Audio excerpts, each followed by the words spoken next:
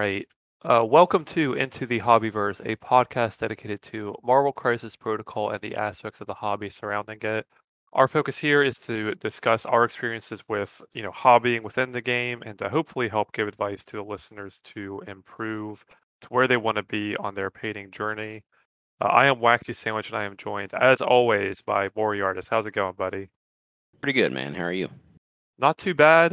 We missed last week because of our normal recording time was the day after New Year's, and I will say that I was tired from the New Year's Eve, but um, didn't feel like I would give a great episode. So we missed last week, or yeah, I guess last Wednesday, but we will be on our normal Wednesday schedule from here on out. But that just means we have a lot to talk about in our painting catch up. Yes, we do. So do you want to dive right into that, or how are you doing, bud? Sure. Yeah, no, I'm doing all right. I didn't have, it's funny you talk about New Year's. I was when fireworks started going off, I was like, "What on earth?" And I was like, "Oh, is it midnight already?" And I was like, "Oh, wow, it's New Year's, I guess." And I think that's just a thing of as I get older, I don't know. That's one of those It's one of those things I care far less about as I get older than when I was younger. When I was younger, I made a big deal out of New Year's, and now I'm just kind of like, whatever. But I um, still stayed up till midnight though. That is admirable. yeah, especially for my age, I guess I should be proud of that. But I was probably caught up painting something. Like I don't remember what I was even doing at the time. But yeah, painting wise, so I finished the prime up, and the prime. I'm glad I was done with him because he was holding up my blog because I never wrote up my blog for my regular Sentinel, the Mark IV, Mm. specifically because I wanted to have that insight from working on the prime because I knew that giving another go on kind of the same paint techniques, the same type of model, because there's obviously a lot of similarities between the two, would help me give better insight on the paint process and what I learned and things like that. So after finishing him, I was finally able to go through and write the blog, and I got that put up the other day. Um, and then I moved on, and I was really hoping to be able to knock out all four of the new releases. So, Logan, Sabretooth, Pyro, and Blob. I was really hoping to be able to knock those out actually before the new year hit, and just real life prevented that. Didn't happen. So I was able to finish my version of Logan, though. And then here shortly after the new year, I was able to finish up Blob. And interestingly, I decided that it would be a good opportunity to practice the Verdaccio paint technique, which we talked about, I think, in a previous episode. And I didn't actually know this. Like you had mentioned, people using it in portraits and like oil paintings. I didn't realize the Verdaccio technique actually is like ancient. Apparently, this is like old Renaissance painters and whoever else have been doing this for a long, long, long time. I thought this was like more of a more recent understanding of color theory that artists that are more modern were doing, but apparently that's completely backwards, and that people have been doing this for a long, long time.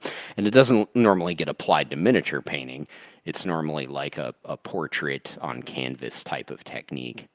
But can you could probably give a better quick and dirty of what a Verdaccio is than I. Yeah, so I mentioned it before, but I'll mention it again. So I came across this on a Roman Laplot video, which I'll repost in the host channel, or the show notes rather. Sorry.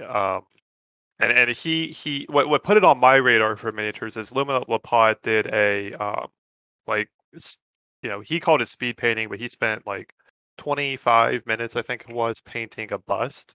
And he started out with a very green, like puke green layer. And I was kind of looking into that, and I discovered that that's the Verdaccio technique. Like you, I wasn't quite sure what it was, and did some research. It's it is an old technique, and I think a lot of it is because they had very simple pigments that they were working with. Mm. So this helped give like a lot of the interest that we use today. But it was interesting to see Roman apply it to miniature painting, and he did a a really excellent job with it. And doing some research, it was something to try out. So effectively, the technique is that you start with um, like a green, I guess how would you call that, olive type tone, and then you highlight up to yellow, and then you put some color interest, like you did what I didn't do, where you did a better job of adding some red to the cheeks and adding some blue to the chin. And the idea behind this is that when you then put on your flesh colors onto your underpainted, green shapes, is because the flesh colors, like mid-tone flesh colors, tend to be orange to yellow. Those type of pigments have a lot of transparency. So when you apply it over this olive green, base layer that you've created, you get a very interesting looking flesh tone that has a lot more interest than if you just started with what I normally do, which is start with, a purple or a red wine to like show the blood vessels coming through. Like you get a lot more realistic looking skin tones. So I did this on my Baron Strucker, but I'll hand it back over to you to talk through because you did that on your Wolverine and the Blob, and I think it came out really nicely looking.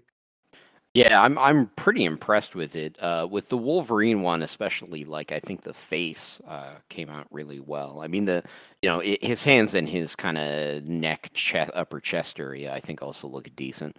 But the thing I was particularly impressed by was how quickly, like the blue on the chin turned into like flesh with stubble on it, and how much brighter it made things like the nose, cheekbones, and ears because of having that red. Uh, it instantly makes the face kind of pop. It makes it have more of like a more of a draw to it. And I saw this both with the Wolverine and with the Sabretooth. Um, I think I think it came out pretty well. I'm kind of tempted to do this for faces going forward, but I think I've already learned that that might not be worth it in some cases. Like I'm doing that on all the new releases, and I already have done that on my Pyro, and I think he's a perfect example of where you're just doubling the amount of work and you're not getting much out of it because it's such a small component of the model. So I don't think this is something you want to do all the time. But the big one I wanted to test this out on was the Blob because he's got a ton of flesh area, right? And Yeah. the doing the green part of it felt like it took forever, and then doing the flesh part of it felt like it took double forever because especially with I was using thinned coats because I didn't want to just over opaque, make it flesh.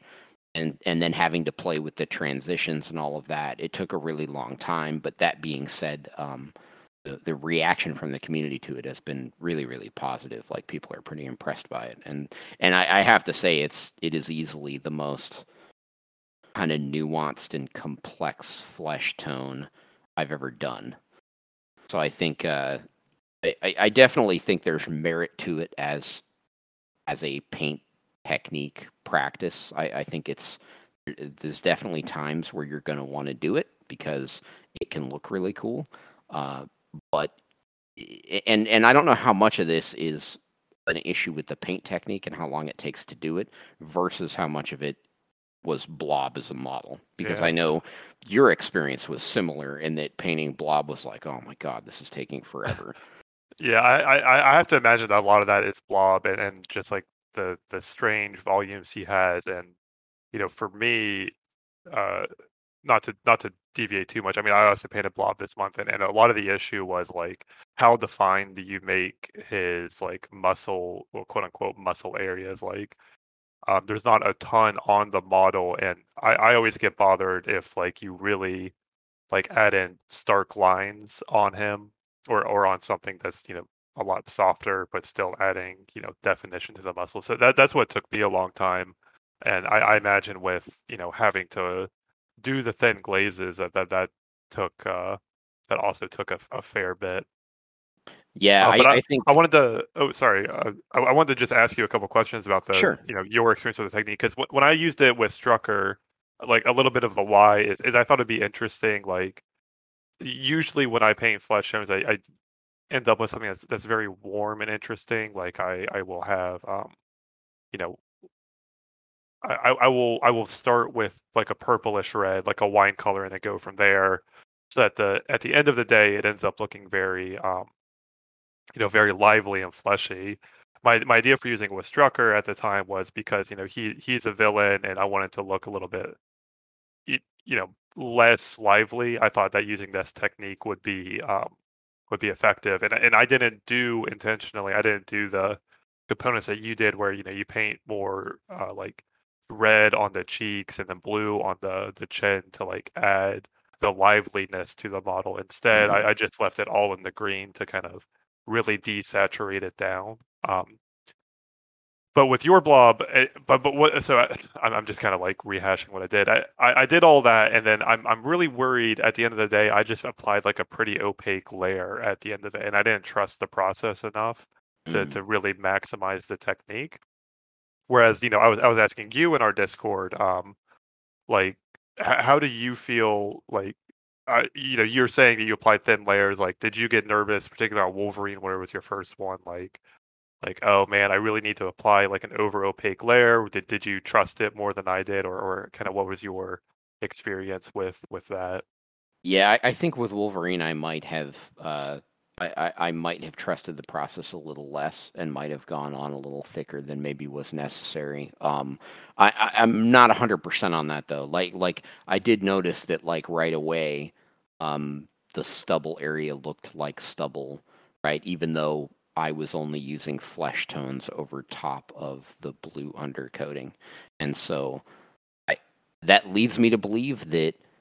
Uh, Even if you are going a little more opaque than you should, uh, as long as it's not like super thick, you're probably still going to get that kind of the natural transparency of that paint is still going to help you there. That's what that led me to believe anyway. Yeah.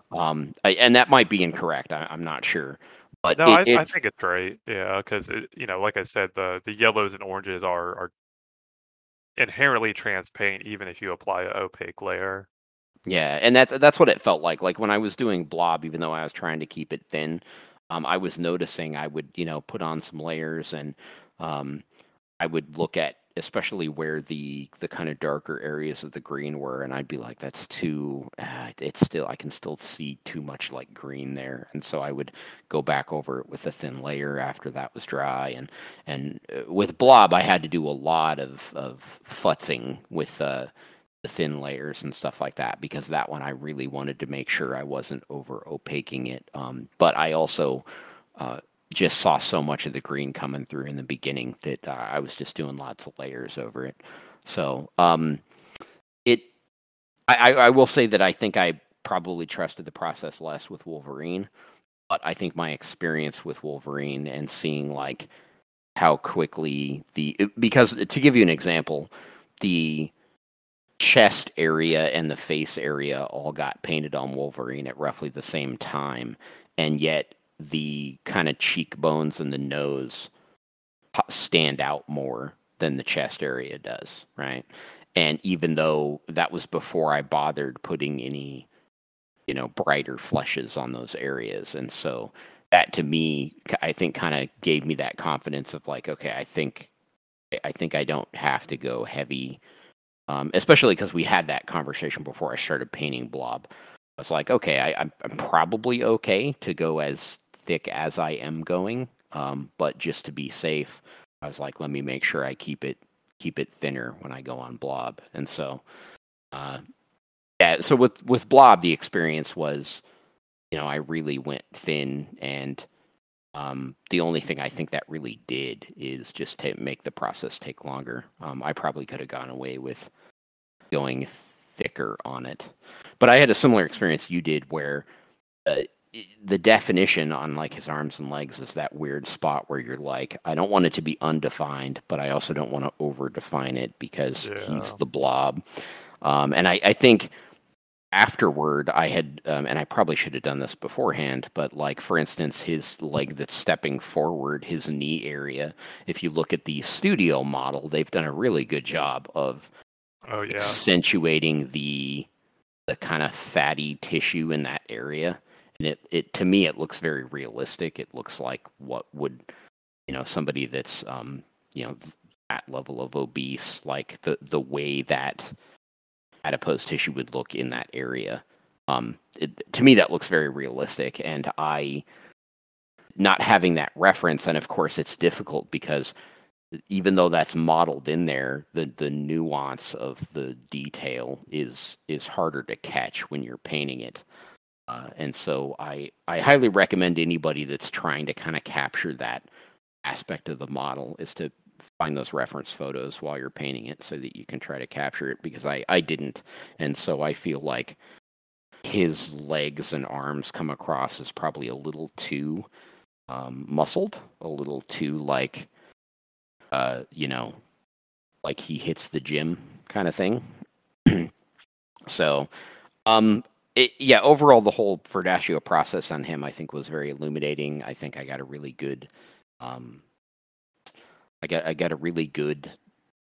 not even sure the term for it. Like the visual interest in the flesh, I think, is really, really positive. I really like that part of the model. I like how that came out. And then it was a very interesting process to kind of try something new like that.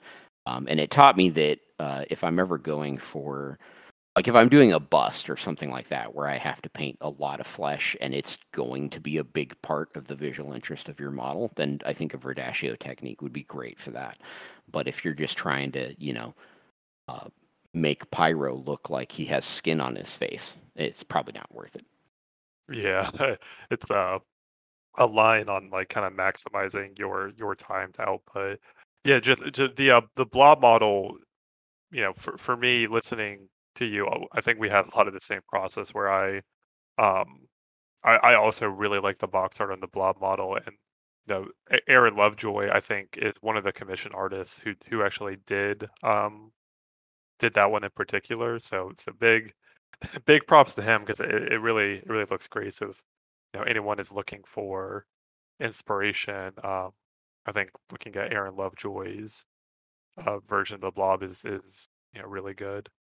Yeah, it's one of those techniques that it's interesting to see. There's a lot of stuff out there in like the quote unquote real art world that doesn't get used a lot in miniatures, and that's one of the reasons I like that Roman Laplot video, and people who have spent actual time studying these things. It's interesting to try to apply. I think James Wapple is another good resource for that type of thing. But it's a good tool to kind of keep in your miniature toolbox. Yeah, always good to have. Which reminds me, I want to try doing what you're doing with the like a wine red or something along those lines, because I've never done that as an undercoat for flesh before, and I like what I've seen from some of your models when I think it was the first time I noticed it. I think it was maybe Red Guardian or something, and I saw the flesh on it. I was like, oh, that flesh looks really good. And you had mentioned it being like doing some kind of dark red, wine red as an undercoat, or a purple or something to that effect. Yeah. So I'm going to try that out in the future too, and I'll let you know what my thoughts are on testing that out. Yeah, I kind of mix in either a purple or a red, depending on kind of the skin tone I'm looking for. All right. Well, I'll take a few seconds to talk about my blob. It was a painful process to get through blob, basically start to finish. I just really had a lot of difficulty with all the things that we talked about, painting blob, getting them to look right, getting the muscles to look right. Then by the time I got done the flesh, I just really wasn't motivated to do the actual jumpsuit correctly. So I just kind of did a bluish gray and then pretty flat yellow. So I didn't really enjoy painting blob too much. But it's a cool looking model. I'm glad that they kind of released it. It was a fun challenge on the flesh. It was just I kind of wish that I had thought, like, had your idea to actually use that Verdascio technique. I tried to do more airbrush glazing on it, and it didn't really take me too far, given the small size, and like the airbrush glazing really took away a lot of the volumes I was trying to create. So it was just tough to get together, but it's done. It's not too bad. So I think that I can hand it back over to you. So that was Blob that you painted, and then Wolverine. But anything else you kind of went through? Actually, no. That's it. I had a elbow issue going on after Blob, so I was really hoping to be done with Pyro and Sabretooth, but I've been taking Tylenol and icing my elbow lately, so I haven't had a chance to really paint anything else. Yeah. Well, yeah, good to keep it from getting worse is probably the better thing to do. Yeah, Even yeah. if it's you're itching to paint. Yes, Uh, so, it's choosing one paint over another, really. yeah. So I'll keep going a little bit here. So after I painted Blob, I painted Pyro, which was, for me almost the complete opposite of painting Blob. I actually really enjoy painting Pyro, like from end to end. Um, it was a really fun model to paint. The very subtle muscle details on it are like incredibly well defined on the sculpt, and then you can let that guide you on painting the musculature for Pyro. I had, I don't always have this, but I had a pretty good basing idea for Pyro. I got some like I beams from, I think this was from Epic Basing, but you could also get something from Plastruck that we talked about last time. And the idea was that he just kind of melted through like these steel beams, and those were behind him. So that was really fun to paint. I painted like a just melted steel beam behind him, and then um, yeah, just like end to end on this model, I really enjoyed it, and I really like how he came out. So that was a really fun one to do. I started with like a different uh, yellow than I normally do. I mixed in. It was actually closer to like a pinkish red instead of like a normally start with a brown. But I wanted it to be very very vibrant, and so that was fun to kind of achieve. Nice. Um, Yeah. No, I really like your Pyro. I appreciate. I like the melted steel beam, especially because I just think it's very brave of you to add the controversy of does jet yeah, fuel melt I was steel gonna beams I was gonna directly gently into your slide that in model. there, but yeah, it is up for debate if he has jet fuel in there or not. So we'll leave it to the listeners to decide if Pyro is using jet fuel in his backpack. But yeah, that was I wasn't going to say it, but yeah, that is a subtle joke I put in there for the tabletop Yeah. commentary. Yeah, Um, I thought that was pretty funny. I think it looks really cool because it's got that molten. It obviously looks like it was very recently on fire. And the girders are still, or the girder is still, conducting heat. It looks really cool. Yeah, I'm really excited to paint Pyro. The only worry I have about painting him is I know I'm gonna want to do like some type of object source lighting from the flame, and I have no idea how you do that on a model that's just red and yellow. yeah, So yeah, that's I'm tough. worried I about think you'll that. have to. That's kind of why I didn't do it. I didn't do any OSL for two reasons. One, I kind of like the comic book look. Like he's obviously got a very comic book outfit, and it's a little bit Hmm. cartoonish to have the flame without the OSL. So I Right, right. both intentionally didn't do it and also just didn't really want to do it because of what you're describing, where that Yeah. is going to be relatively difficult.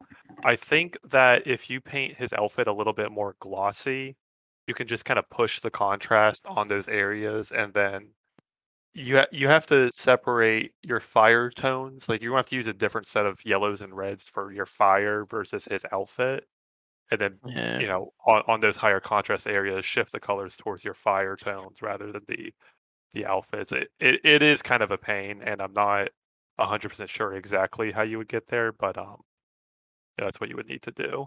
Yeah, that sounds like a pain and makes me not sure if I want to do it. So I might opt Well, out of that and just paint mine yeah, similar to yours.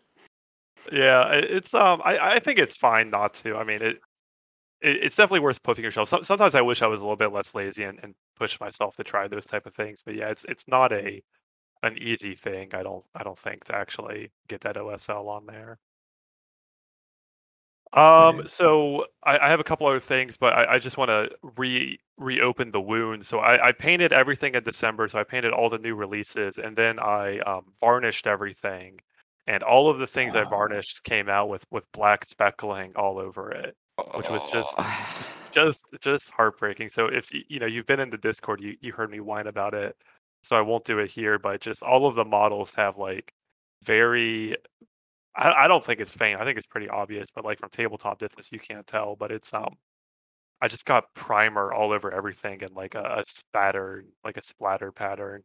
It looks fine on almost everyone. Like I don't quite like how it looks because I usually paint a little bit cleaner, but I can maybe pass it off as just being battlefield dirt.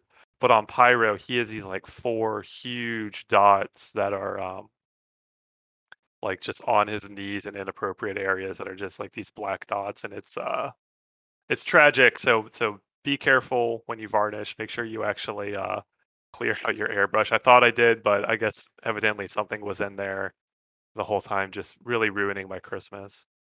Yeah, that's rough. I'll say for the record, the photos I've seen of your stuff, it's not at all obvious to me. So, um, as far as disasters go, this is probably one of the easier to deal with ones because it definitely could have been worse.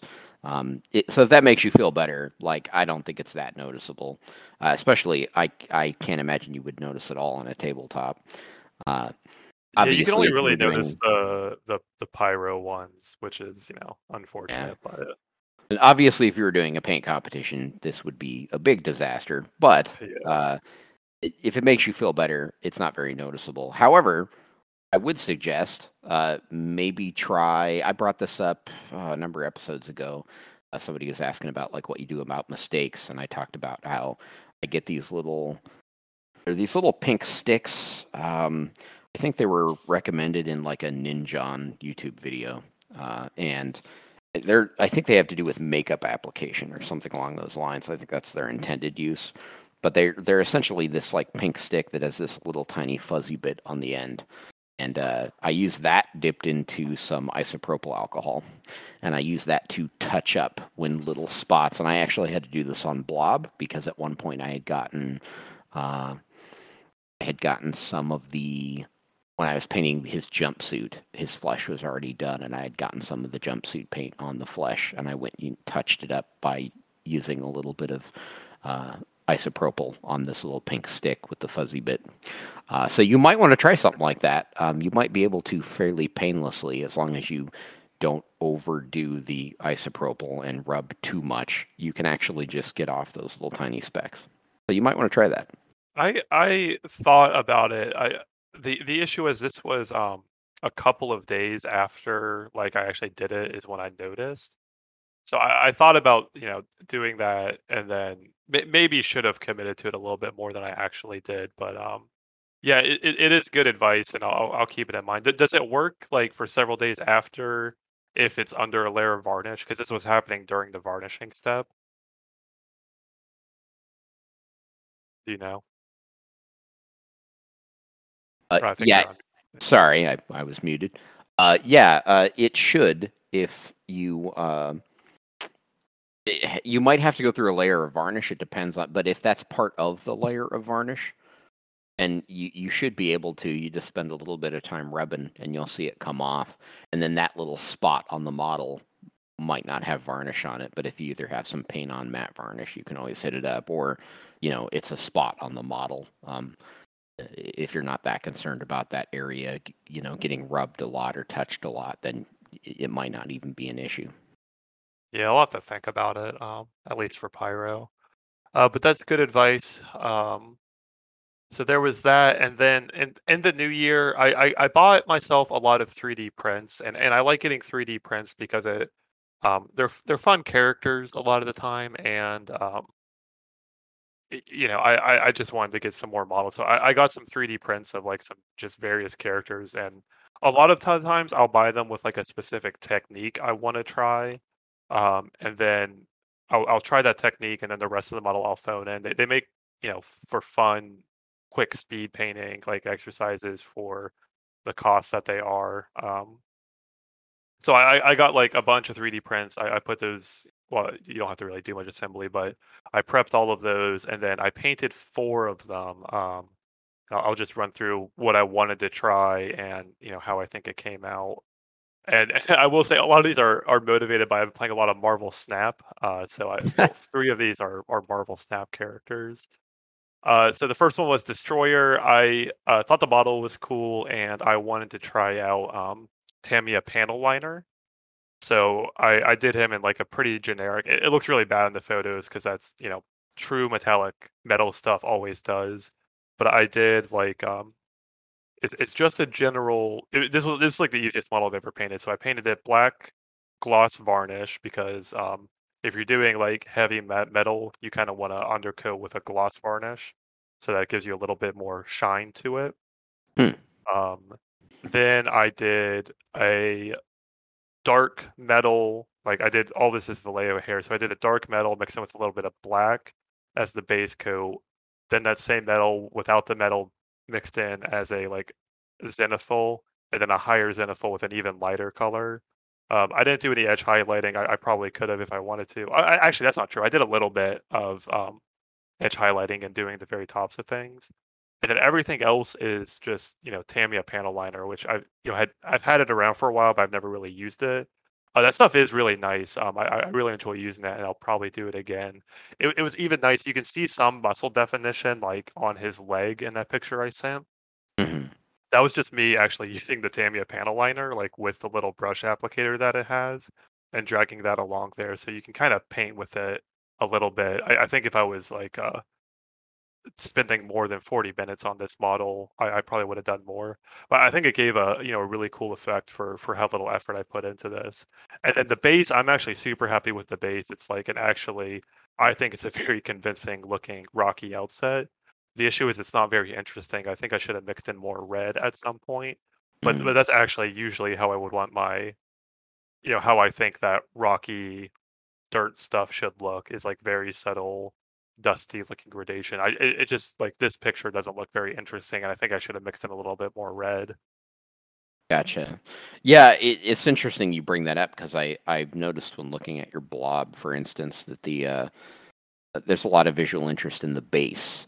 Like you've got some kind of rusting on like the grate and the manhole cover, and then there's like some dirt and grime on the street, and it I'm becoming more and more aware the more I paint that I need to keep upping my base. I feel like my bases are very dull, and so that's something I'm going to try to focus on in the new year is just putting more effort into my basing and making it more visually interesting. And so I know how you feel looking at a base and being like, okay, I like how I did this, but there's something about the base that just feels uh, dull. It feels like it's Yeah.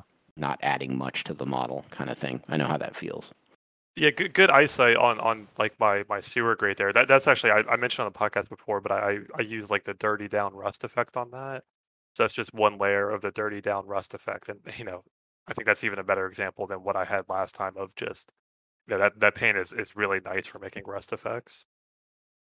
What who makes that? The dirty Yeah. down rust effect? Oh gosh, I think it's like Goblin Hut or something. I'll re-put it in the show notes. Dirty Okay. down. I think I might have to Let's pull see. the trigger on that because I definitely need it. And did you do the same thing for the? Because I noticed you've got kind of some dirt grime area stuff on, like where the blob is stepping and there's kind of like the pavement's all kind of messed up. Yeah, that's thinned down. Like I think I talked about this too. That was thinned down of the go wash paints. So they really make a really nice like feathered area. If you really thin them down, put them on there and wipe away most of it. You do that a few times, you get that really subtle like stuff. You can also do that with pigment powders. It's just I've been kind of playing around with the go wash paints for that. So that's not dirty down. That's more go wash. I think the dirty down would show up a little bit less subtle than that. Um, but you could because the nice thing about the dirty down is it's water soluble, so you can reactivate it. So I'm sure you could do something similar. It's just I didn't do it there, and I haven't tried to do that. But yeah, that's like thinned down, feathered out go wash paints. Gotcha. Okay. Sounds like I've got Uh, a couple options for quick and dirty ways of fixing my basing problem. Yeah, thanks for noticing because that is something I've been trying to do a little bit more with some of the releases is add in like some color interest. I probably mention him every episode, but Jonathan Ho and Colin Seck do a lot of like really interesting MCP work, and one thing that they do is they spend a lot of I don't know how much time they spend, but the bases that they do have like this subtle color variation. So that's something that I try to work into my bases a little bit more to add some interest because I used to just kind of have like my base recipe, which was just like dry brushed grays, but adding in a little bit of like off coloring dirt and stuff, I think helps add to that. So the next 3D print I did was Guardian, and I got this because I thought it was a funny model because it was labeled as Captain Canada, and I don't know anything about. I thought he was Alpha Flight because anything Canadian, I'm just assuming is Alpha Flight. So I bought this model because I thought it'd be funny, and I think that it is funny. So if you're not familiar, listeners, with the character Guardian, he's just like a giant. Well, he's not giant, but his outfit is just the Canadian flag, and I thought that was pretty goofy. So I just got him. He was like $4, so I thought it would be worth it. To just have and like in casual games, just proxy in for random stuff. I did try out on the base. I wanted because I've been, and I'll follow up on this. I've been trying out like different things. The reason I painted them early is I've been trying out different things to create snow and cold type effects. So I tried Briar Queen Chill contrast paints from GW, and I think it looks okay. I'm not sure it's something that I would use in the future, but it gives a very nice like greenish snow. But it's not quite cyan enough, I think, for a snow color. But it is a nice paint, and I'll probably use it again in the future. But that's what I used on his base there and then I just dry brushed that with white. Yeah, I on that note, actually, I on my Logan, I had kind of just the snow on his is very unimpressive, and that's because it's essentially a placeholder for what's going to be like a legitimate attempt at snow paint job later. I'm not positive how I want to go about doing it yet, and so I was going to wait until I was finished with Sabretooth, and then I go to do the Weapon X terrain piece that goes with the diorama. And when I do that, that's when I'm going to try to nail down kind of a snow effect that I want to go for. Because it's been a while since I've tried to paint a pre-existing textured snow. So I don't really have a recipe for that. I came up with a recipe a long time ago for doing make your own snow, where you just use like a combination of PVA glue, white acrylic paint, and baking soda. And it makes for, I use that for I have a Hoth themed Star Wars Legion army. And it works well for making your own snow, but if you already have snow, of course, it's a different ballpark. Makes it more difficult, yeah. Yeah. So I don't have a thing down for that yet. So I'll probably have to kind of pick your brain and come up with see what I can come up with. But so part of what I've been doing, and well, actually, I'll follow back up on this because the last thing I've been working on, it kind of touches on that. So I will circle back up with that in a minute here. So I painted Cosmo, and I didn't really do anything on him that I think is noteworthy. I thought he was a cool character, so I wanted to get him. And I painted Leader, which I want to try a couple of things. I want to try to recreate. He's got this orange jumpsuit that I wanted to try to recreate. So I tried like a very like muted orange look that I thought was fun, and then I spent a lot of time on the face, like trying to get some nice highlighting on like a large cylindrical surface. So like with all these 3D prints, there's only like 2 or 3 things I really spent time on, and then everything else is just kind of phoned in. So the black on him is like all 99%. What is it? Black Templar contrast, and then the base is a lot sloppier than I normally do. But yeah, so I painted 4 3D prints, and then the last thing I painted, and I will spend a little bit of time on this, and it ties into the snow. So I'm going to the Kill Team Open, which is a Baltimore. I think it's only the second one they've done. But I live in Baltimore, so there's a local like Kill Team convention that's going to happen in February, and I'm going because there's going to be some nice painting classes that I'm excited to take. But along with that, they also have a painting competition that I kind of want to enter with this. So I bought the box of Gellerpox Infected from Kill Team. I just kind of like the look of those models, and I'm doing a Fire Team category, which is a set of 5. So the idea that I had is, I was really just going to paint them zombies on like walking down an urban street, but I had an interesting idea where, like, what if I did them on a snow field and then I could paint like the dead flesh as being very frostbitten in the extremities, which I thought would be, like a unique take, and then paint very like cold dead flesh, and then the warmth from the undertones of that flesh would contrast really nicely against like an icy field. Hmm. So that is the general idea, and I painted one of the five of those, and I quite like how he came out. Actually, that picture I sent is an old one, but it's kind of in the show off your minis. I like how it came out, but the problem I'm going to run into is I need to paint snow. So one of the things I've been doing with the Logan Wolverine, they have some snow on their base. Sorry, not Logan Wolverine. Who's the other cat? Sabretooth? What's his name? Apex Predator. No, what's his Christian name?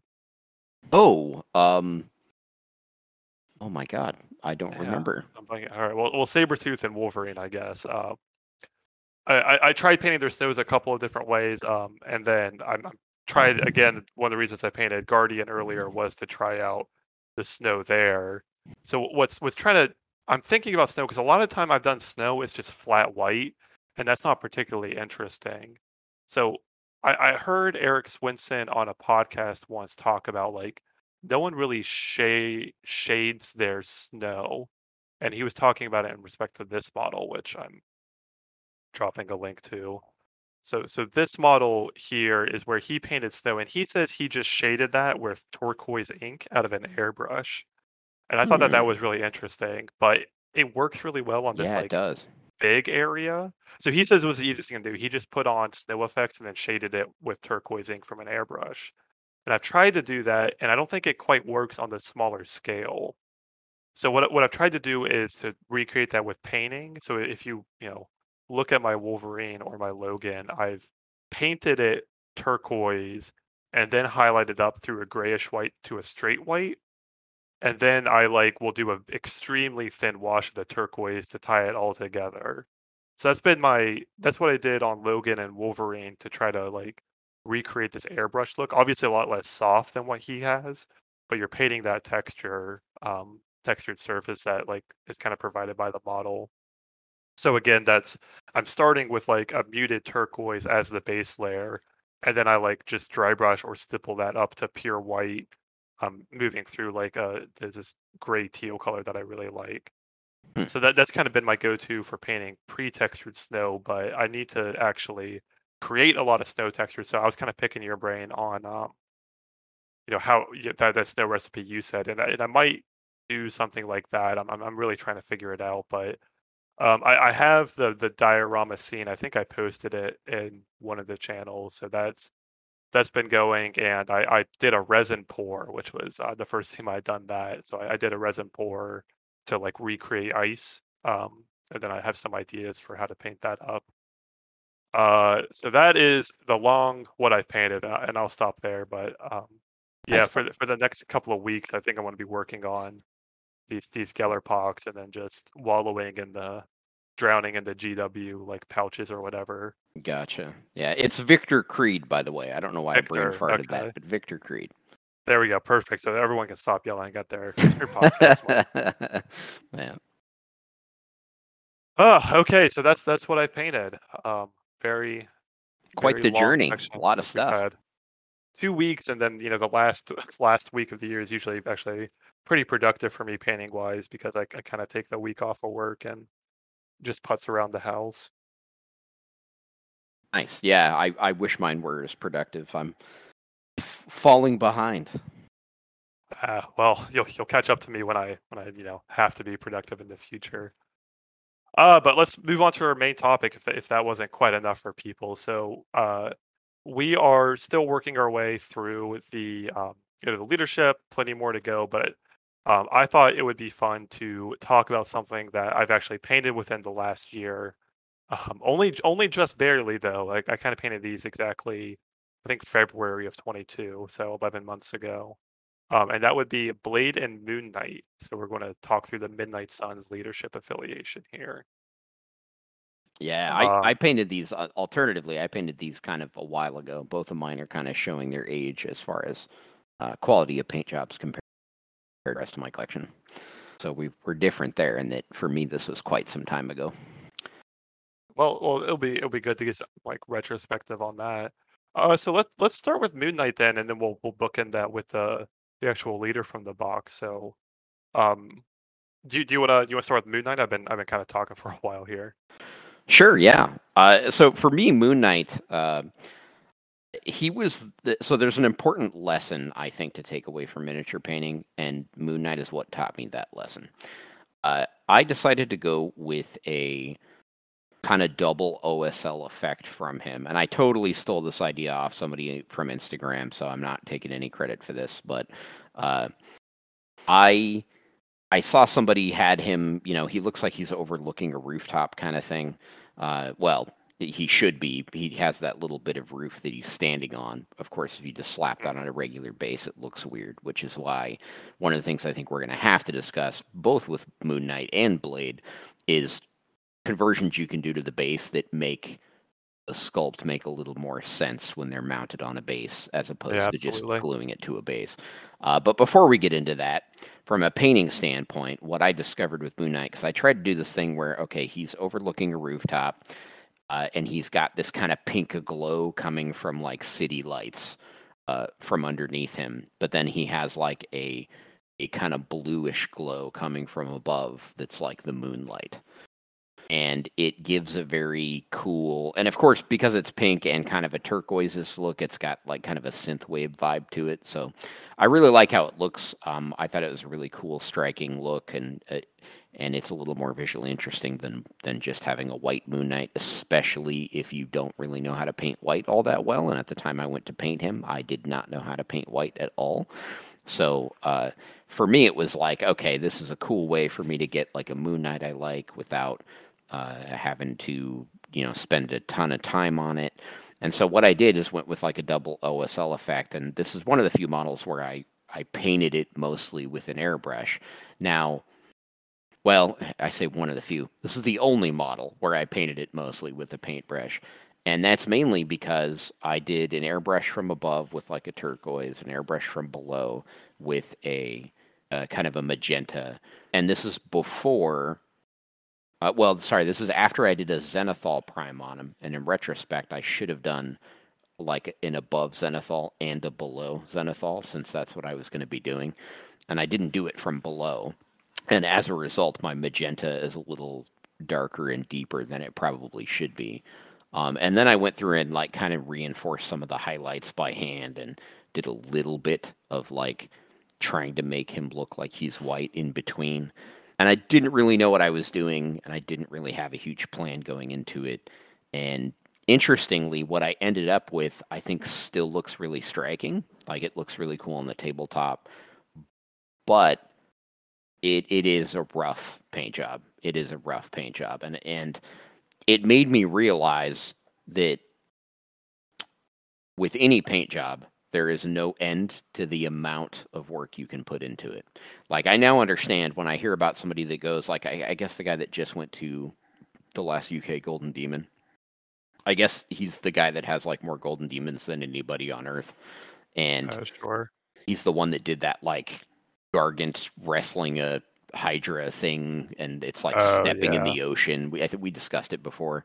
Amazing, amazing model, amazing paint job. Apparently, according to him, he put like well over 360 hours into it. And Moon Knight is what made me realize you can do that with any model, because there's no end to the Mhm. highlighting, shading, moving, um, moving around your transitions, smoothing them out a little bit more, moving the light. You can do it pretty much endlessly on any model. And I was left with this place of like, well, should I? And at multiple times I went to do more of that to him, and then was like, okay, cool, I think he's done now. And then I was like, okay, I just need to finish up the basing and he's done. And then I'd be like, well, maybe I should play with this part a little bit. And so I'd go back in, and I just kept doing that for a while until eventually I realized like I don't want to do that. He looks striking on the table. He looks really good. I like how he looks. he is not a great paint job, but because of the color palette I did and the kind of effect I went for, it immediately gives across this cool, like, you know, it feels very iconic to look at. And so I was like, I'm just going to leave it. I'm just going to call him done. And so the big lesson I learned is that whereas you can go, 360 plus hours into literally any model if you want to, it really comes down to wherever you're choosing to stop is arbitrary. There's no saying that you have to do 360 models, and there's no saying that you don't have to do 360 models, or hours. So where you want to stop is really dependent on your goal. Like, what are you trying to get out of this? Is this a competition piece? Do you just want it to be painted so that you can put it on the tabletop? Do you just want, something that looks cool on a tabletop, gives across certain vibe? It really and it made me start thinking about what am I trying to do with each individual piece that I'm painting, instead of thinking about, okay, I just need to get this painted or whatever. And now I guess it took a part of what was kind of happening subconsciously and brought it out of my subconscious, and it's now something I consciously think about when I paint. And I think that in and of itself has kind of elevated my painting, is because now I'm actually consciously thinking through stuff like that, instead of it just not being something you're really aware of, something that's going on in the background kind of thing. Yeah, I think another good way to think about that is to say, like, what are you trying to do with this specific paint job, right? Maybe it's like a similar type approach. Like, if I'm trying to get that two light source opposite color type look, then you stop there when you feel you get that, instead of just constantly fussing around with everything. But I think that's a really solid insight to think about with painting, and it certainly does, well, hopefully lead to you like improving as a painter, at the end of the day. Yeah, and I think if when I go to paint, because I will eventually do a repaint on him, not because I'm, feel like he super needs one, but just because, number one, the conversion I did on the base, I feel like I could do a better job on that. I want to tackle that one again, and then I'd also like to do one now that I have a better understanding of how to paint white. I would like to try doing just a white Moon Knight, because that is it is kind of his canon color on his paint job, and it's a bit of a challenge to do an all white model and still have it look good. So I'm excited to kind of challenge myself in that regard. But I feel like we would be remiss without talking about what you can do with the base. I think. Yeah, well, I certainly agree with you. I want to mention though, like, a couple things about yours, and I want to briefly touch on mine. Like, I think that your Moon Knight is a really good example of what I try to get across. Maybe not um, perfectly all the time, but it's very clearly white taking on the influence from the environment. I think yours is a really good example of that. And I think you have enough bits of white in there, and both of the colors consistently highlight up to white, that the model still reads white, even though, maybe 90-80% of the model is not white, right? Right. So you could look at that model and say, like, that is a, oh gosh, I don't know, like you could say, like, that model is white, even though it's pink and blue, and that's just a very unique thing to get out of a model.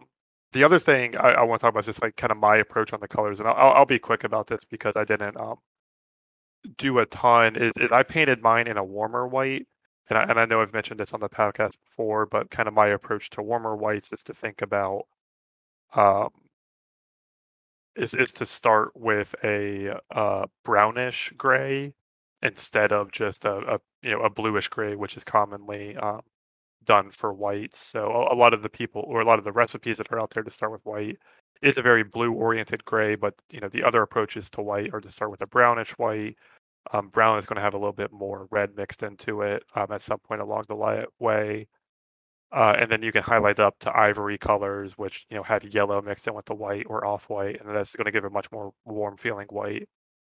Um, so I did that because I wanted to kind of mimic the MCU Mm, style Moon Knight, who's he's got a warm white, like Egyptian cloth linen type feel. right. Right.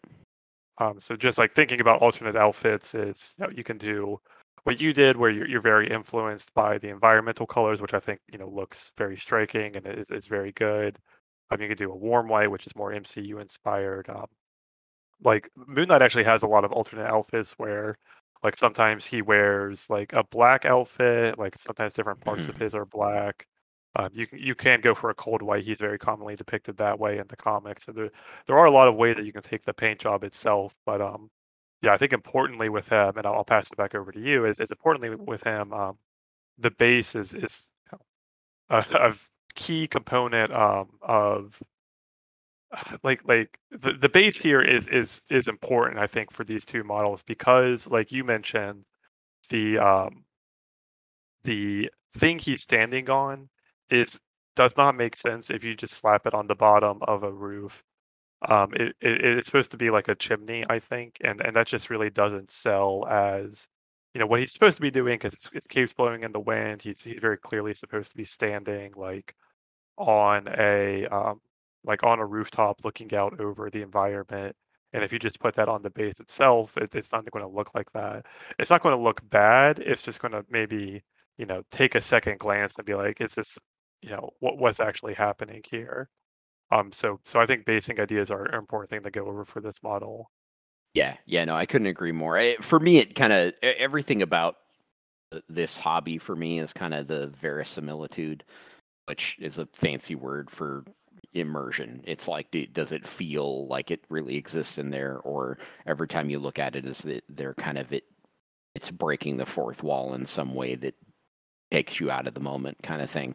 So I really didn't like the idea of, oh, I'm just going to slap this on a base and call it good. I was like, no, I'm not going to do that. And so I thought through like, well, how would I go about fixing this?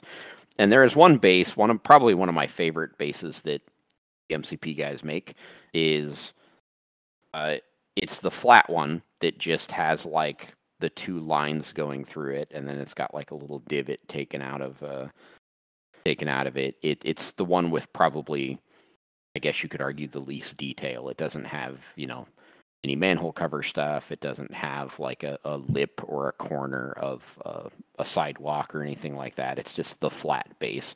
I Yeah. took that one and I essentially made a straight line. I used one of the grooves as this is going to be the edge of the building. And then I actually used a hobby saw to saw off. I used a combination of a hobby saw and then like a Dremel grinder to make that part of the base go away so that part of the lip is just flat. Like there's just you get to that line and then after that is just blackness representing the night outside the base or outside of the building, right? And then I then took plasticard and this took a bit of work to do. But I took plasticard and kind of connected it to the or put it to the base, drew lines on it so I knew where to kind of cut it out. And I used that to create this idea that the thing he's standing on is part of the brick side of a building. And so I basically added plasticard bits to the back of it and then to the front of it going off to his left. So I guess you're looking at the model stage right. To get the impression that he's standing at the corner of a building. And of course, everything I'm saying, it probably sounds clunky. If you actually see a picture, you'll understand what I'm saying. No, yeah. I think it makes yeah. Sorry, keep going. I think that it lines up pretty well with what you have there. Yeah, and then I used a hobby knife to kind of carve the impression of the brick pattern into the sides of the plastic card I added on one side, and then I didn't put the pattern intentionally in on the stuff on the front to make it look like you're not seeing the entirety of the front of the building. You're just seeing the part of the lip of the building. And then I used some, I can't remember if it was plastic putty or liquid green stuff. I don't remember if I had switched over to plastic putty at the time. But I used some type of gap filling to get rid of one of the sidewalk lines, and then to fill in a little bit of the detail on the pavement to make it look less beat up. It's still got some divots in there. It still feels like it's a rooftop. It just doesn't feel as dinged up as the pavement did. And that was how I kind of did my conversion, and I really like it. I will say though that my first go at it is rather flawed. When I go to do a second one, I think I'm gonna do a better job of making the part he's standing on kind of blend into the rest of it. You can still kind of see where it's different from the rest of the rooftop. So it's not perfect by any stretch, but it generally gives the idea that he is standing on the corner of a rooftop overlooking it, which I think is such a vital part of the pose. That I really like how it came across. I think it's a really cool way of kind of converting it to keep that iconic look and not make it look like he's striking a pose on the pavement kind of deal. Yeah. Yeah, no, I think it looks great, and it's definitely a good approach for trying to get him to look on the rooftop. I think that's really good. Another thing that I've seen that's in a similar vein to yours, but um, I think doesn't give quite as good a look, but is a bit easier, is if you're able to use like actually use elements of a building like on the corner, and maybe you just have like you just manage to cut something in that circular shape that's actually tall, and then you put Moon Knight on top of that. Or if you have like a statue or a pillar or something, I think that can help do something similar while maybe being a bit easier. But you don't get this really nice look. I actually really like how yours looks because it really does look like he's standing on a rooftop, and you've really done a good job of transforming the base that's presented to you while still having it be the official MCP base, which is Yeah, nice. yeah. Thank you. Yeah, no, I appreciate it. Yeah, I was really happy with how it came out. I'm really looking forward to the new version of it, which I think will be even better than the one I pulled off the first time around. So, I also I appreciate what you did with yours. I think Yeah, it's so yeah, if you want to get into that, I'd love to hear kind of your process of how you got to that point. So I'll talk about the actual basing idea, and then this kind of touches on one of the listener questions we've had out there for a while on like advice for sculpting a little bit, because this is the one MCP model I've done any sculpting on. So I have mine standing on like an air duct coming out of a rooftop is kind of how I envisioned it. And I guess I can't remember how I fell there. I think I was like looking for ideas on how to get him to look like it's on a rooftop. And I think someone mentioned that he's actually relatively easy to convert. Is if you just clip the leg at his knee, like so one of his legs is pointing backwards. So if you just clip the leg at that knee basically straight across, and then you tilt the thigh area forward, and then have the bottom half of the leg, going backwards. It gives you like he's crouching on top of something. Look, like he just jumped up on there, or maybe if you're really stretching your imagination, he's going to jump off of that. So I thought that I would do that, and I was trying to think, okay, what could he be jumping on that would be on a rooftop? And I had just gotten a terrain crate kit, like an industrial pipe kit, and one of those was this little bit of piping that I kind of made look like it was coming out of a rooftop. I used some texture paint around it to maybe look like it's on a rooftop. I'm not quite sure it works, but that was the general basing idea. Um, but a big component of that was the converting, and the question from the listener was like, advices on converting stuff, and you know, eventually we like to have someone on who actually knows what they're talking about, but generally just working with green stuff. I want to give some advice on that because I had to do a little bit of research, and like I've kind of kept my ear to the ground on any further advice on how to work with this stuff, and then uh, do some sculpting there. I will say that this is a mix of whole cloth sculpting, like if you're sculpting a thing on its own, and also just kind of like gap filling, working with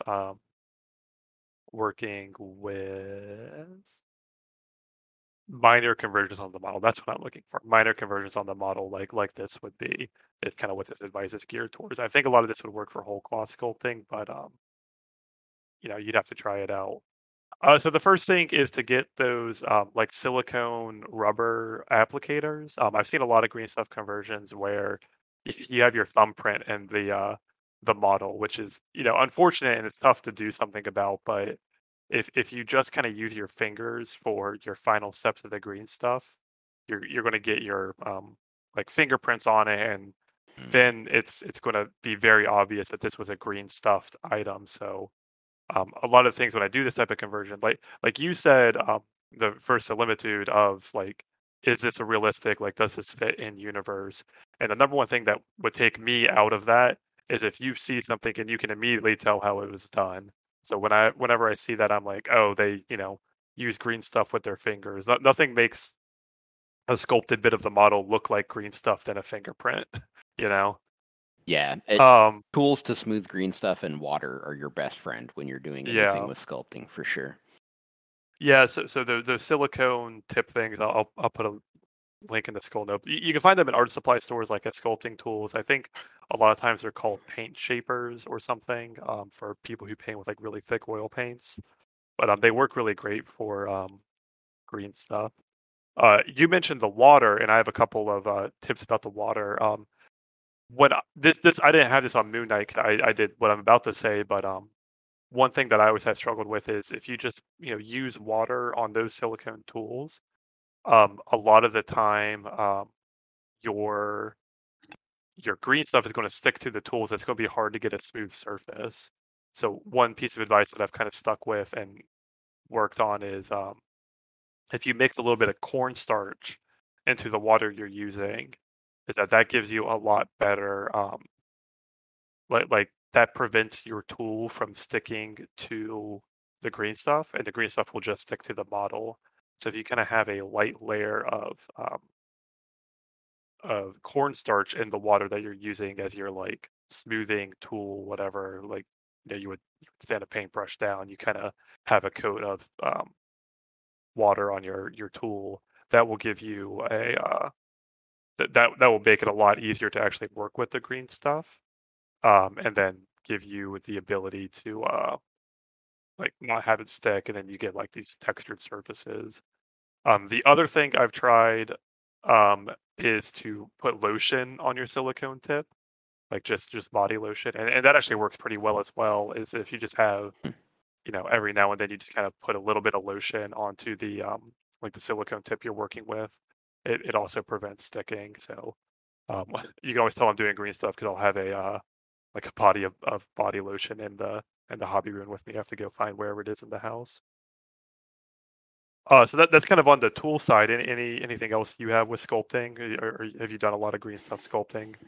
No, I'm one of those people that's incredibly intimidated by the concept of green stuff sculpting. I think the closest I've ever done to anything like that, I think, is back in the day. I played Salamanders for 40K, and I had gotten some Dark Elf cloaks. The Corsair cloaks look like kind of salamander scales, and they make really good kind of loincloth tunic type stuff for salamanders. And so I had converted up a bunch of them with that, and I essentially used green stuff to just kind of smooth the conversion to make it look similarly what you did here with Moon Knight. Like you're just trying to make it look like you didn't just cut up a piece of a model and Yeah. glue it to another model. Nothing super fancy, and I also had very limited tool usage, so I had just like a kind of sculpting tool that was metal and then water, and that's all I did. And that is kind of the extent. Every other time I've used green stuff, it's been for the sake of gap filling kind of thing. So very limited experience with that kind of stuff, and generally something I'm intimidated by.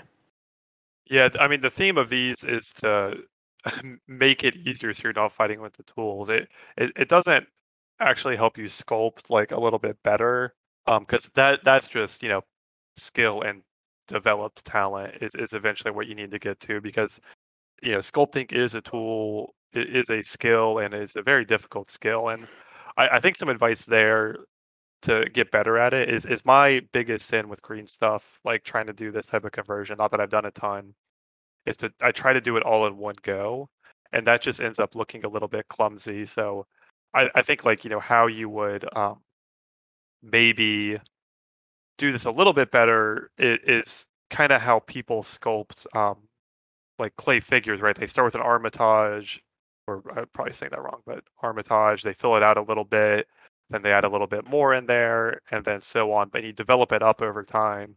And that can be a little bit, tough on the nerves because you're relatively impatient with trying to get this done. But, if you go a little bit at a time, I think that helps a lot um, with developing, like getting convincing looking green stuff. Smooth it out, and then your last step can be, well, I'm sorry, your first couple of steps don't need to be smooth if you do it that way. Just the last step, and that can, help you get towards your goal without worrying about making it smooth at every step along the way.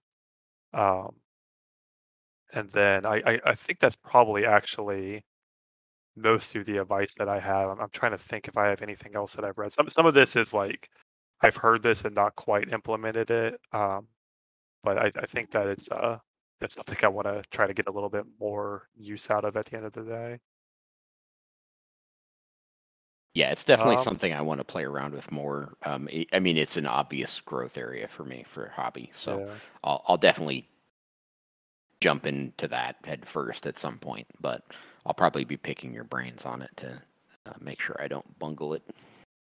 Well, I'm not sure I can give you advice, but yeah, hopefully one of these days we can get someone on who does a lot of sculpting. I know Cutthroat Cure does a decent amount of green stuff sculpting. Maybe he can kind of give some advice. But yeah, I think it's just patience, figuring it out, and going slower than you'd probably like to. It's a much more slow process than painting is. Um, at least it feels like it. So I'm trying to look through the notes here, see if I had anything else on sculpting. I think that was most of the advice that I have, and hopefully that gives at least the best answer that we can give right now to that listener question. Um, but I'll shuffle us along to the actual leader here, which would be Blade. Yeah, speaking of basing, he's another model that I always, and I feel bad because I don't like judging people, but I always cringe a little when I just see the arms sticking out of pavement. It always irks me. Yeah, yeah, it's sorry, keep going. Yeah, I'm just not a fan of it. To me, it breaks. I mean, I get that.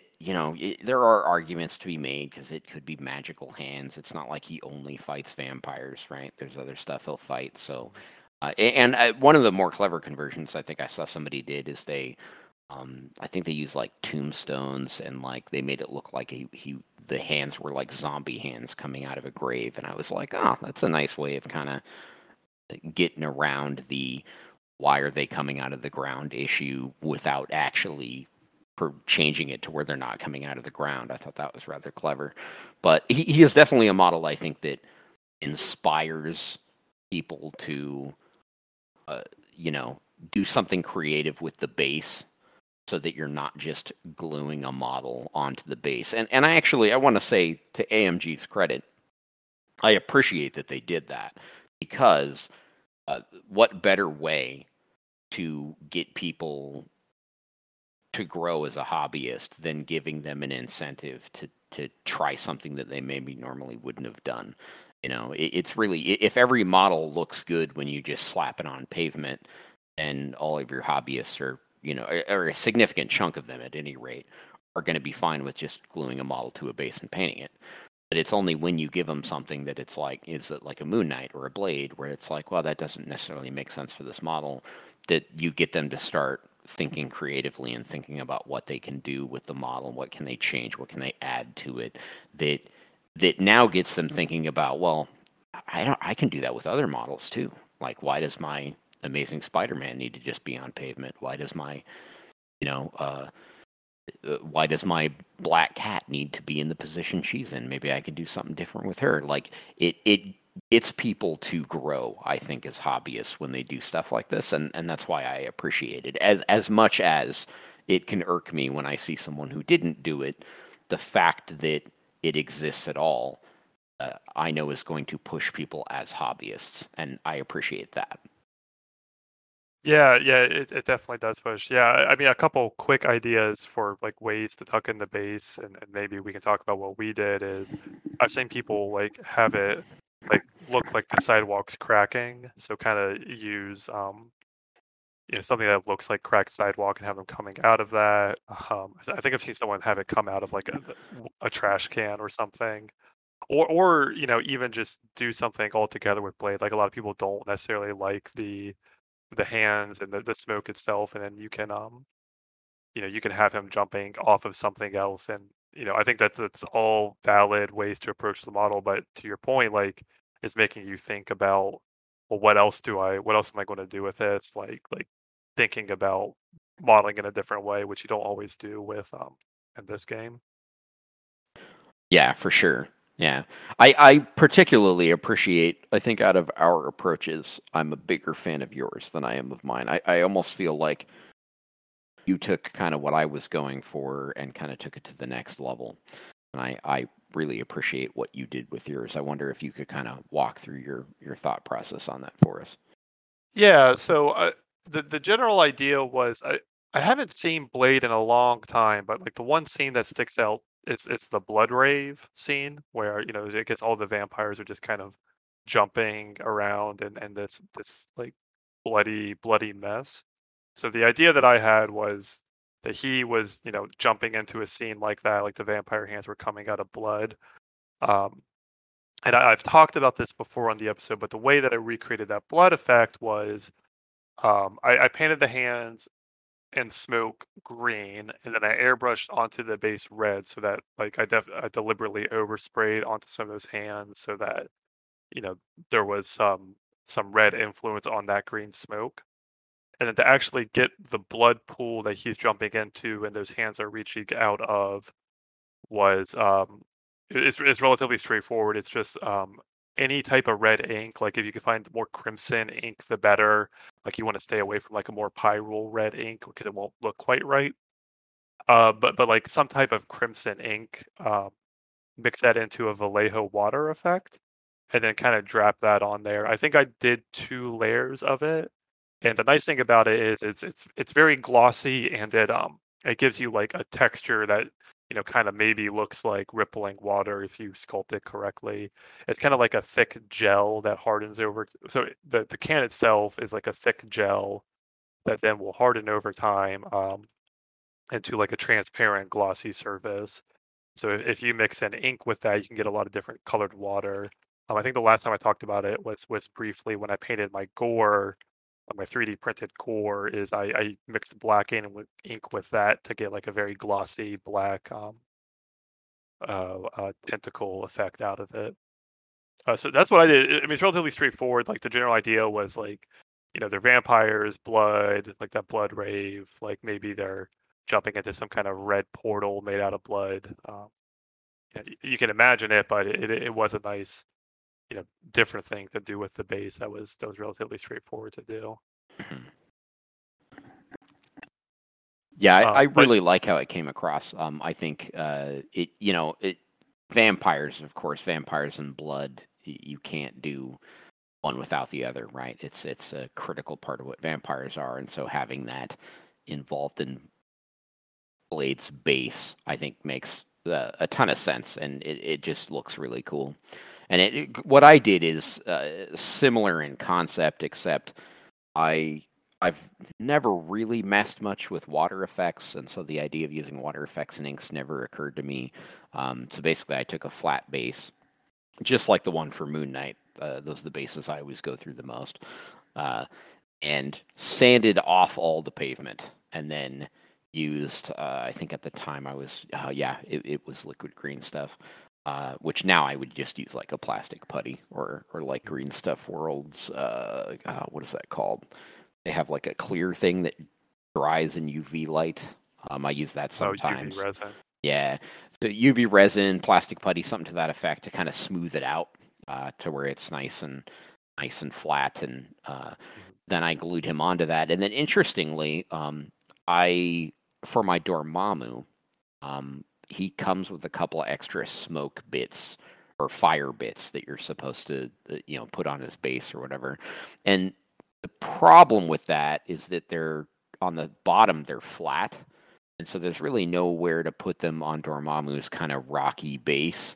His base has kind of a natural texture to it. And so I couldn't really find a spot where I wanted to put him that looked right without having to do some type of either carving up the fire to get it to fit right or green stuffing or whatever.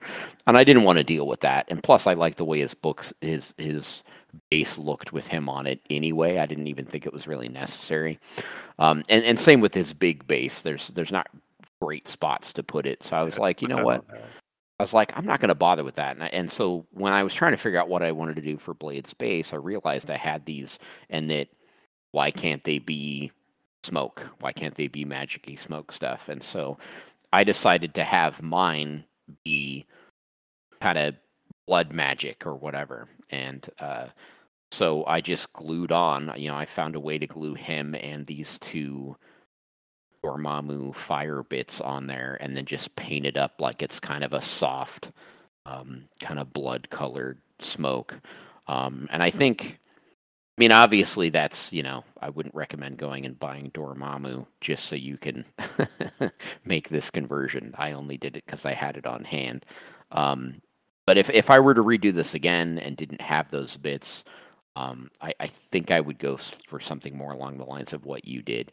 It's trying to make the areas around the arms look specifically like it's blood, or something to that effect. But I tried to paint mine to where it kind of gets more intense red towards the center, so that it looks like there's kind of smoke emanating from. Or like a magic-y glow, like a blood magic glow coming from the center of the base. Which, to mixed results, I think it works. But I would definitely like another go at it to try something more akin to what you did.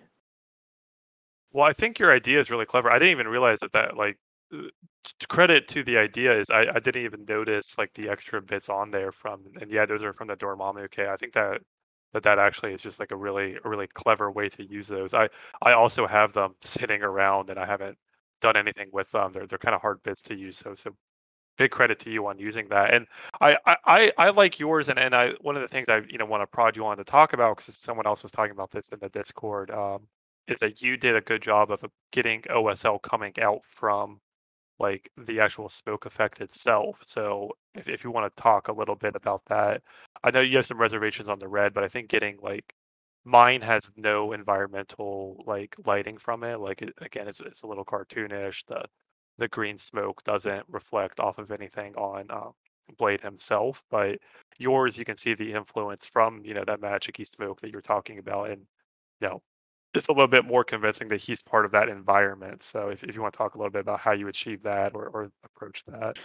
Sure. Yeah, this was around the same time that I had painted Storm. And of course, we've talked a great deal about my experience of trying to do object source lighting with that. And with Blade, I had actually used an airbrush with a red after he was, I think, Zenithal primed to hit him from below before I did any other painting, thinking that would kind of aid my process of doing the object source lighting. And what I found, of course, is that to make the black look like it had black on his outfit look like it had any detail to it, I found that I essentially ended up painting over all of the object source lighting, and the pre-work I did ended up not at all being useful. And so I was kind of redoing it with a brush afterward. And so if I could do that part of it again, I wouldn't bother with the object source lighting until I went to do the actual painting. I would wait until, and most likely, honestly, what I've found with object source lighting, and since he was one of my earlier versions of trying this, it doesn't surprise me that it went so kind of sideways when I was doing it. But what I found with object source lighting that I think actually works is just making it part of your highlight process. So it's, let's say I were going to do his legs, rather than do a traditional, shaded below regular volumetric highlighting, where you're, okay, this part of the leg is like a cylinder, so I'm going to make the top part of it brighter and the bottom part of it darker, and kind of do a gradation of color or a value through there. Rather than do that, you're trying to shade, or you're trying to highlight in the direction of where you want the light coming from, and that's what I kind of ended up doing after the fact. But I didn't go high up enough with it. I think looking at it now, that's kind of one of the things I realize is that I should take the areas that are the brightest red. And part of this is because I was also still learning how to do reds, like because he looks red and everything, but it's not very vibrant. It's not like a bright red. It doesn't pop. It doesn't have that like high contrast, taken all the white, all the way to white, all the way to black thing, which I've generally tried to do with the MCP models.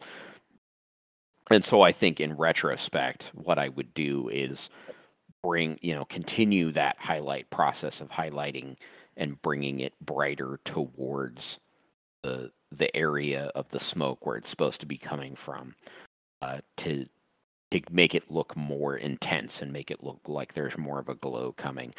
However, one of the things I will say, looking at it, is I do think that I accidentally accomplished a good soft glow. Like there is, because of the working the red into, he's got red reflecting off of his pants and his boots, reflecting off the bottom of his arms, and then a little bit on like his kind of chest area, and then a little bit in the swords.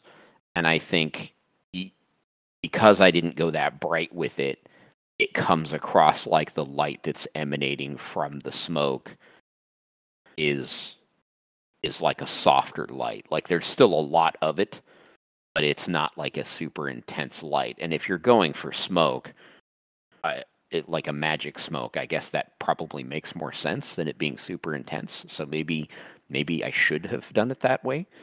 But that I don't know. That's kind of how I feel about it looking at it now.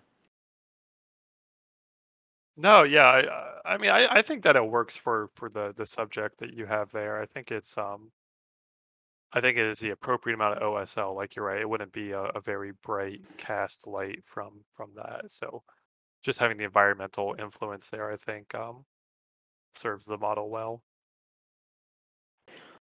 Yeah, I also think that like you run into a weird issue where, because I feel like smoke and flames are you have kind of a different rule of thumb when highlighting them, especially if you're going with like a magic smoke. To me, it makes sense to do a more traditional highlighting where it's darker in the center and then brighter up top.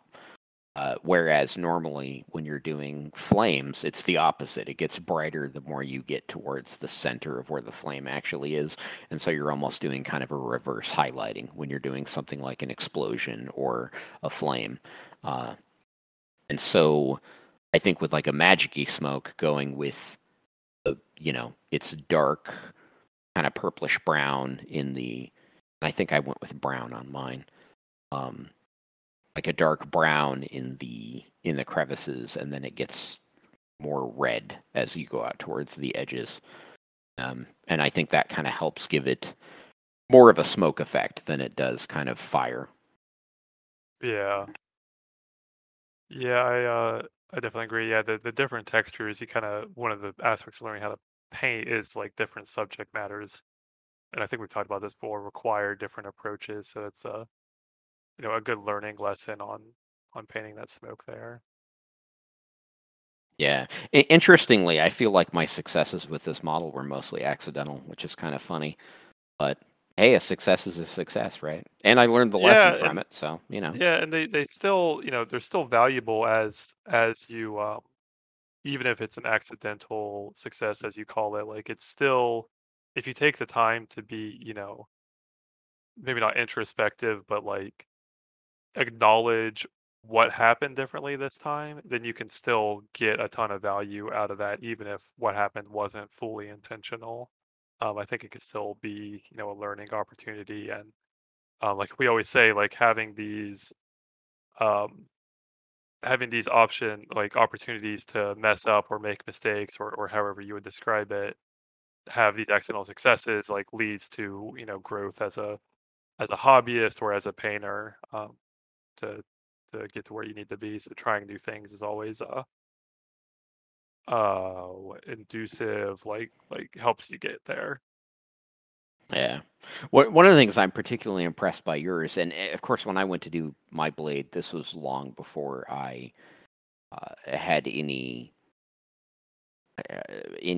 practice or experience or desire really to do non-metallic metal. But since he has like obviously a metal kind of chest plate, and then he's got, of course, the samurai swords, I was like, I gotta try to make him look kind of shiny and reflective, and I had no idea what I was doing. And I think he's one of many examples of me trying to figure out how to do a kind of a non-metallic metal steel. And I definitely not a part of the model I think I succeeded at, accidentally or otherwise.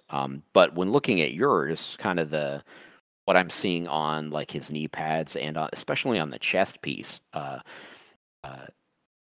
is like some really solid looking like non-metallic metal. Like the chest piece especially, I'm like, oh man, that looks really cool. It makes me want to redo mine.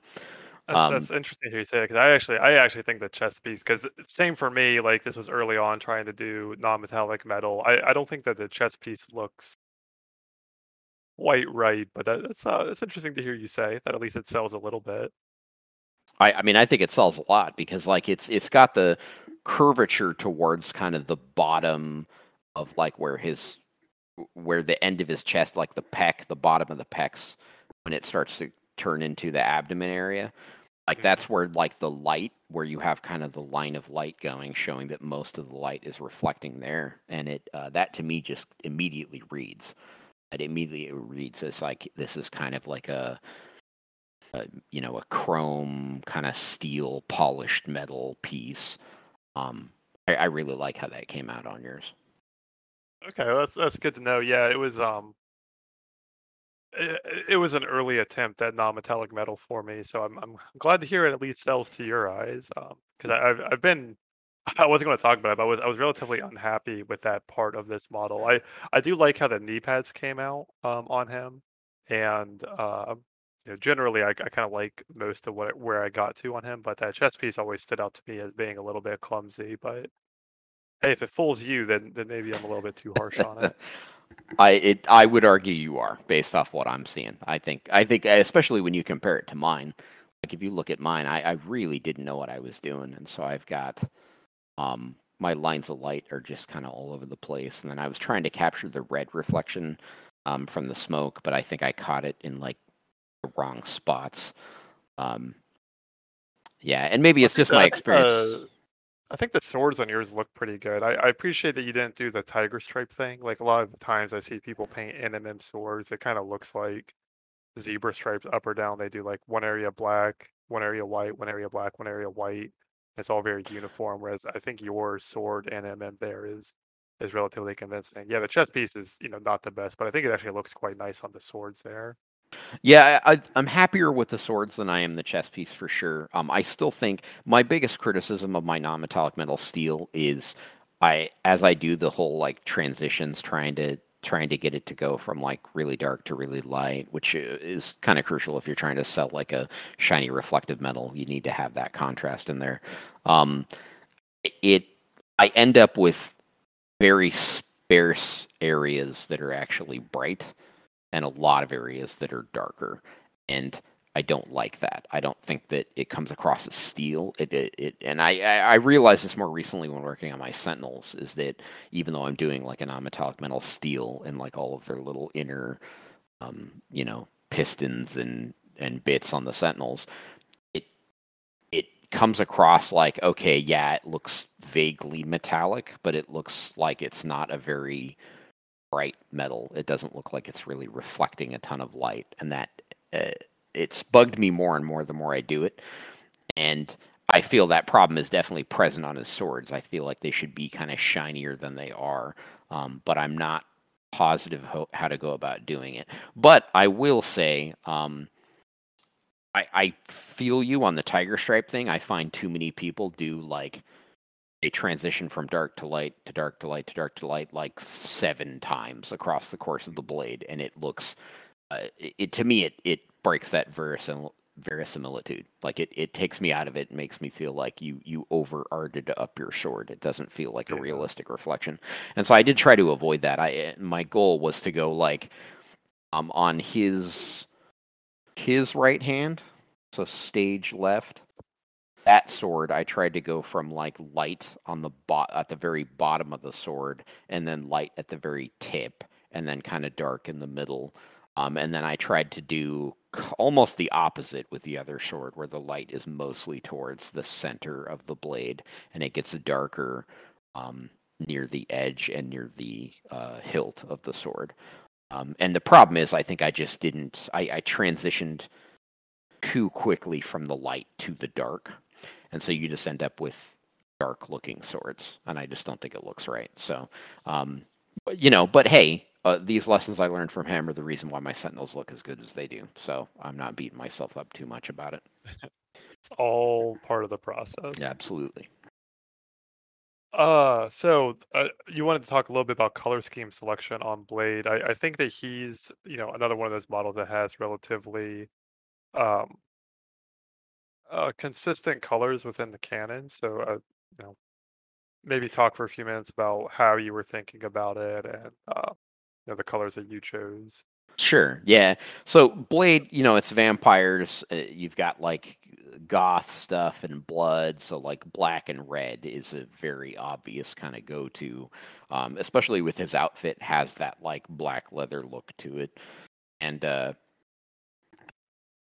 kind of wish that I had known or had some experience doing actual black leather before painting him, because I feel like we might be having a different discussion right now about like how to accomplish black leather. But at the time, I was still trying to get down black, generally speaking. But Mhm. like canon interpretations aside, one of the issues I ran into is I knew it right away because the underside of his cape has got, or his jacket, I guess, his coat has got like that bright red to it. And then of course I knew I wanted to do kind of red for like the wrappings for the handles of the sword and things like that. Um, but then of course since I was going for like a kind of blood magic or whatever, kind of a magic-y smoke, my wife, who's a big fan of red, that's like her favorite color. She's always recommending things be red. She was saying you should do it red because it's like blood magic, it's vampires, and I was like, I mean, it's hard to debate that logic, right? And Mhm. so she's probably right. And so I went with red on it, and for me, the model is just way too monochromatic. Like I feel like I lost a lot of visual interest. I tried to recapture a little bit of that by having the hands be like a very pale white, and then have them get hit by kind of the OSL glow from the smoke, to kind of recapture a little bit of the visual interest, and then of course the non-metallic metal shininess on the that we've talked about. But overall, I kind of wish I had gone with like a purple or a green for like the smoke, as I feel it would contrast a lot better with the red and just make for better color composition on the bottle. I think it would just make it more interesting to look at.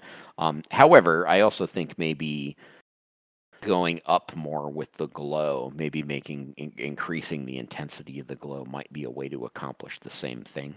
So I'm still not entirely sold on whether or not that's a misstep, or whether or not maybe it's an execution issue and I could go with the same color composition and then just kind of change the way I accomplish it and get results that I'm happier with. I'm still not 100% on that. I still have kind of mixed feelings about how I should go about that. Yeah, it's interesting to just when you think about it. I mean, like I think your notes on color composition are good, and thinking about balancing colors um within like use of your model, or like wherever you're painting at the time, right? Like how you're approaching the model. I think that that's something that's really good to keep in mind. Yeah, I mean, it's one of those things that you just kind of learn as you grow as a painter, and eventually you get to a point where you see through the matrix and it makes sense to you. But it's tough to get there sometimes. Yeah, yeah. Well, and especially with the subject matter of him, it kind of lends itself to a lot of kind of motochromatic decisions. So I think he's a bit tricky on the painting end for that reason. Yeah, yeah, definitely agree with that. But yeah, I mean, like even when you have a character that has like a standard outfit or like a standard look, I think it is still informative that you have options or control over kind of where you want to influence, and all of those decisions will change the overall feel of your model. Right. Um, all right, so I think that was. I mean, anything else you want to talk about on these two before we kind of wrap it up here? Well, no, I think that's all the insights I got at the moment. Yeah. Uh, I'm probably all tapped out as well as far as insights go, but yeah, we can start wrapping it up here. So thanks for listening, everyone. I should have plugged this at the beginning, but one of the things that we have here is a Discord where we kind of will post links to everything we've discussed and have information for people. There's a couple of different channels within the Discord. There's two channels for just showing off your minis. One is just work in progress pics, whatever you've been working on, just show off your mini and it's to celebrate that. The other one is if you're looking for C comments and criticisms on your model, um, you can post those there and have some prompting questions, and then people will try to give you advice related to that. The whole goal of the podcast is to build a community of people looking to improve, so a good place to do that. We have listener channels and then a hobby resources channel.